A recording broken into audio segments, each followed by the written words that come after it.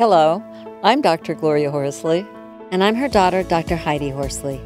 Heidi and I want to welcome you to Open to Hope Conversations, the podcast. We believe that the greatest gift you can give yourself after a loss is hope, using this moment to connect with others who have not only survived but thrived. So let's get started.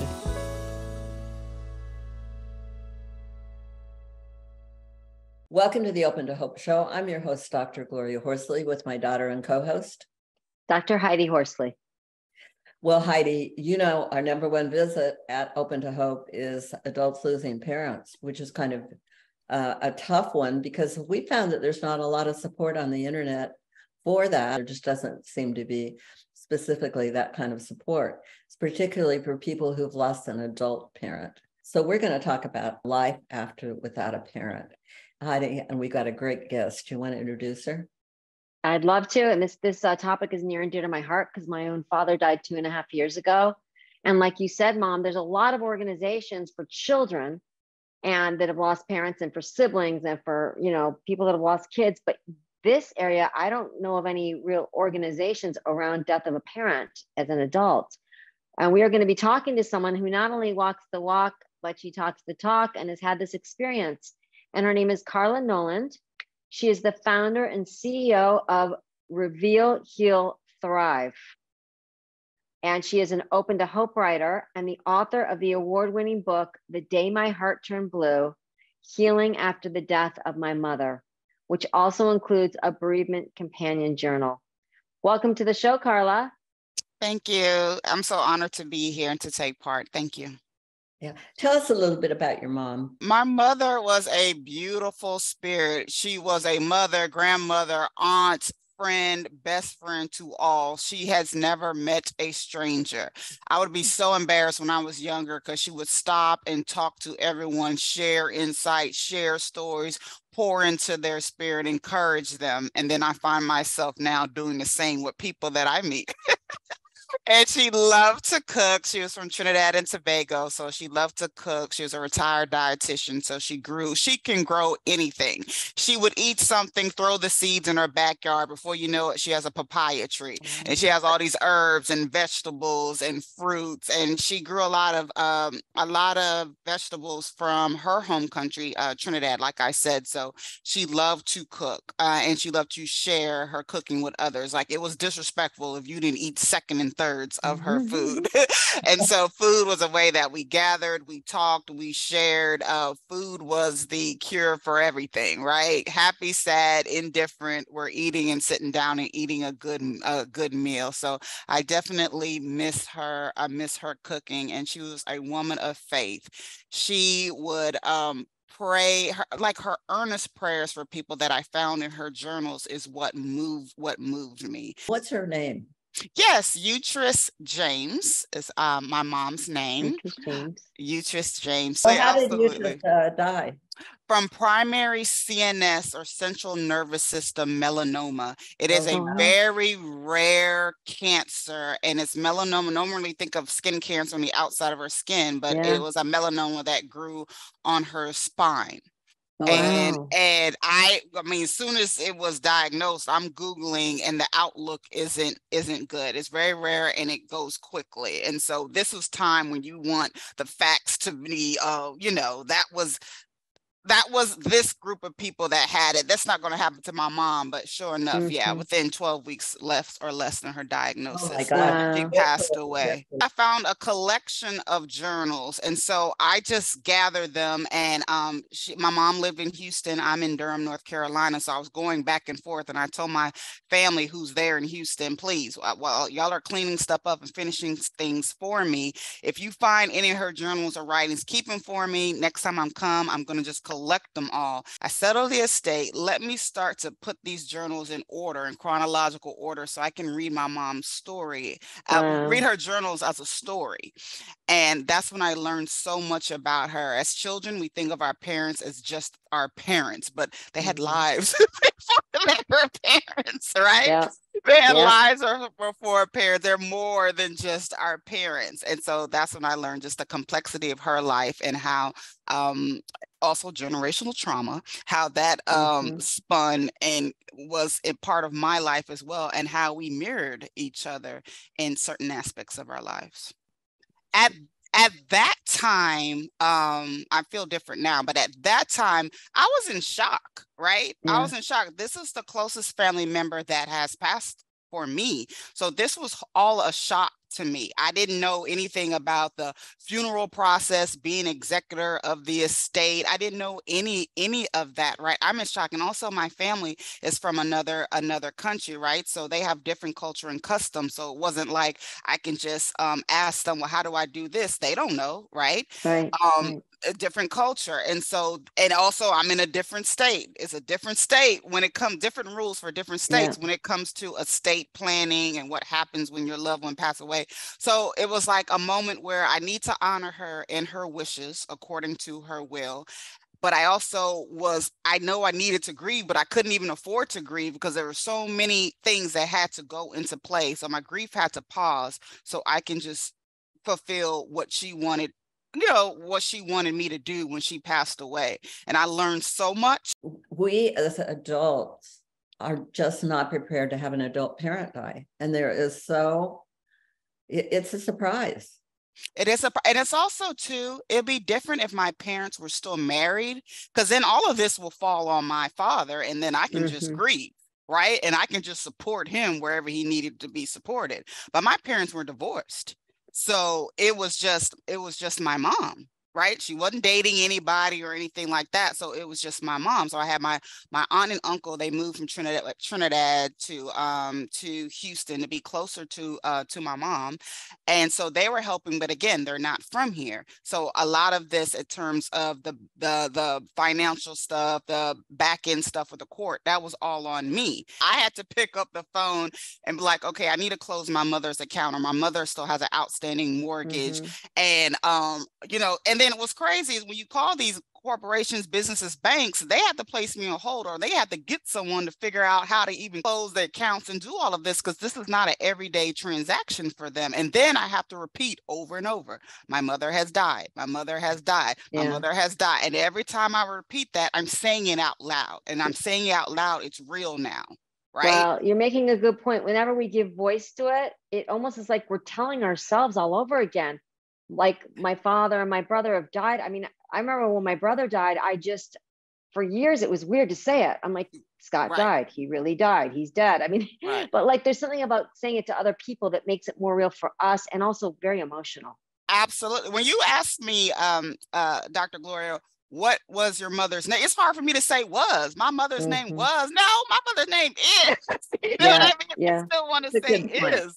I don't want to say was. And also too, like even the active listening of the person, the customer service rep on the phone, that even got me upset, because when I was calling to close out her cell phone account, the agent on the phone said, well, I can't close this out without your mother's permission. I'm like, wait a minute, my mother has died. Okay, did you not hear me? My mother has died. You know what I mean? Like, I don't even think it resonated with them, because they're so used to doing just the regular old transactions when active listening is so important. Well, Karla, that's the other thing about losing a parent as an adult. We've never known our lives without our parents in them. Yep. Like it's like, who are we now? Your mom and my dad are no longer here. Who are we? I mean, they've always been there. Right. Absolutely. And the pandemic allowed me to take all that anger, take all that frustration. And I was like, whoa, I will spiral again into another depression if I don't address this. Because like you said, you start to question, okay, who am I? What am I doing? Because a lot of times the things that we're doing is to seek validation from our parents. Well, I don't have to seek validation from my parents anymore. I can do whatever I want to do, but I have to answer that question. Who am I? There's a little piece that doesn't get talked about often, but I remember when my mother died, I did have a little piece that said, okay, you're on your own.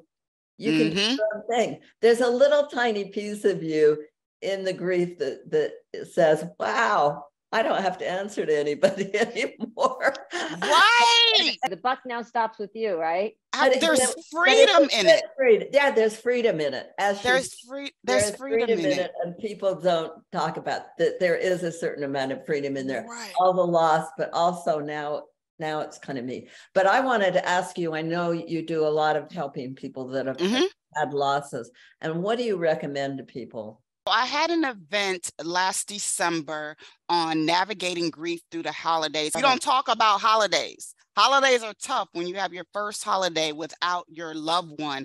And so I talked about my journey. I talked about the book, but I also had a Duke Bereavement Center there because I wanted a clinical therapist there to be able to give resources to the community to understand from a clinical standpoint of grief, what it means, the different types of grief. We don't even talk about anticipatory grief, right? When you know your loved one is dying. So I always say from my experience with grief is that we have to give space for it. It's not something we can busy away. We can get over, okay, my mom passed away 3 years ago. I should be good now. No, grief is something that we're going to live through for the rest of our lives because it is a reminder that love never dies. That love that I have for my mother is always going to be with me. That is an energy that is not going to go away.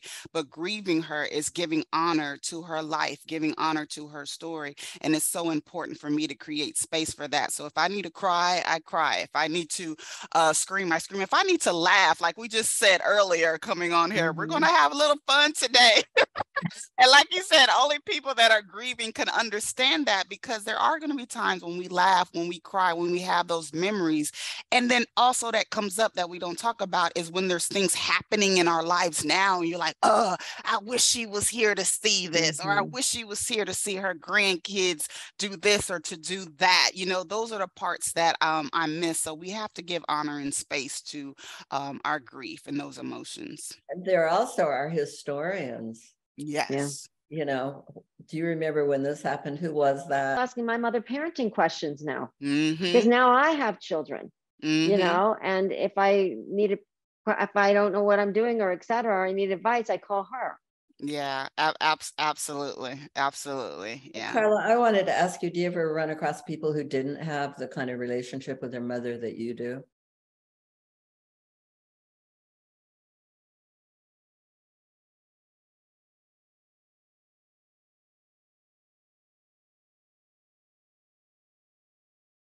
I am a big component of mental health and seeking therapy. So if there's unresolved anger there, it's so important to seek professional help from a therapist or a counselor because our parents have their own set of survival tools that they grew up with and they pass that on to us, but that doesn't necessarily mean those tools are helping us in the life that we live today, right? My parents were immigrants to this country. They had to do what they had to do to survive, but that is not the state of being that I am in right now. And there's so much generational trauma that gets passed on to generation, and we don't even understand it.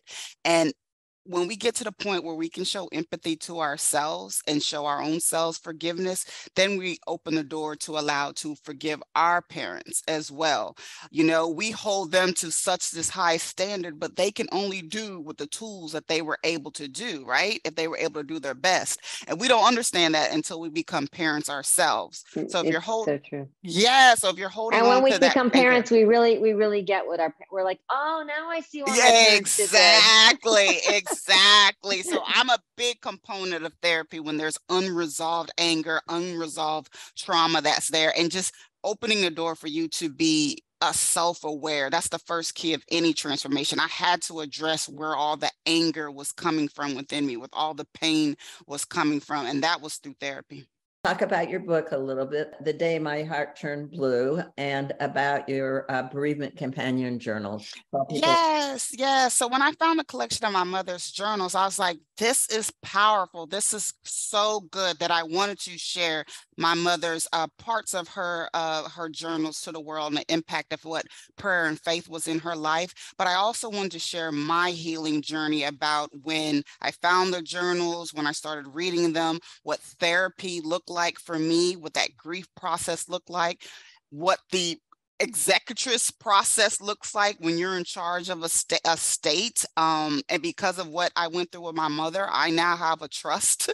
My husband, I was like, no, we don't want our kids to go through this. We now have a trust, a family trust, that if we were to die, my kids don't have to go through court, right? Everything's set in place. So the book just goes through that whole entire journey, from my healing, from me wanting to become a certified coach to help others. And because my mother journaled, and because I journaled, and I didn't even know she journaled. I thought she was just writing sermon notes from when she was going to church. I was like, I want others to also have a journal where they can see where they are now in their grief, and then start. And the journal's not blank pages, they're journal prompts. It takes you through how you're feeling today. What support do you need, right? There's resources in the back of the journal. That way you can look back and see your healing journey as well, right? But we really have to take the time to just, again, give space to grief. So that's what the book and the companion journal is all about. And I tell people, I like to write, but if you like to draw, if you like to paint, if you like to use your words and speak, do that. But whatever you need to do to get all those emotions out and put it out there, right? So so the healing can begin. Fabulous. Karla, where do people find you? Mm-hmm. You can find me at revealhealthrive.com, because I truly believe that we can't heal until we reveal all those emotions, anything that's holding us back, and then we can begin to thrive in life. And the book and companion journal can be found on my website, revealhealthrive.com, or anywhere worldwide where books are sold. And you can find Karla, some of her writings on Open to Hope. She's one of our Open to Hope writers. And thank you so much for being on the show today. You're a delight. It's been an honor and a pleasure. Thank you so much. Thank you, Karla. It is obvious that you have not only survived, but you have thrived. And I know that your mom is your guiding light. Absolutely. And thanks everybody for joining us on the show today. And Heidi and I always want to remind you that if you've lost hope, please lean on ours until you find your own, and God bless. I'm Dr. Heidi Horsley. You have been listening to Open to Hope, the podcast. You can follow Open to Hope on Facebook, Instagram, and Twitter. To learn more, visit us at opentohope.com and go to Apple Podcasts to subscribe. I'm Dr. Gloria Horsley. Join us again next week for another Open to Hope conversation, where we invite you to lean on our hope until you find your own.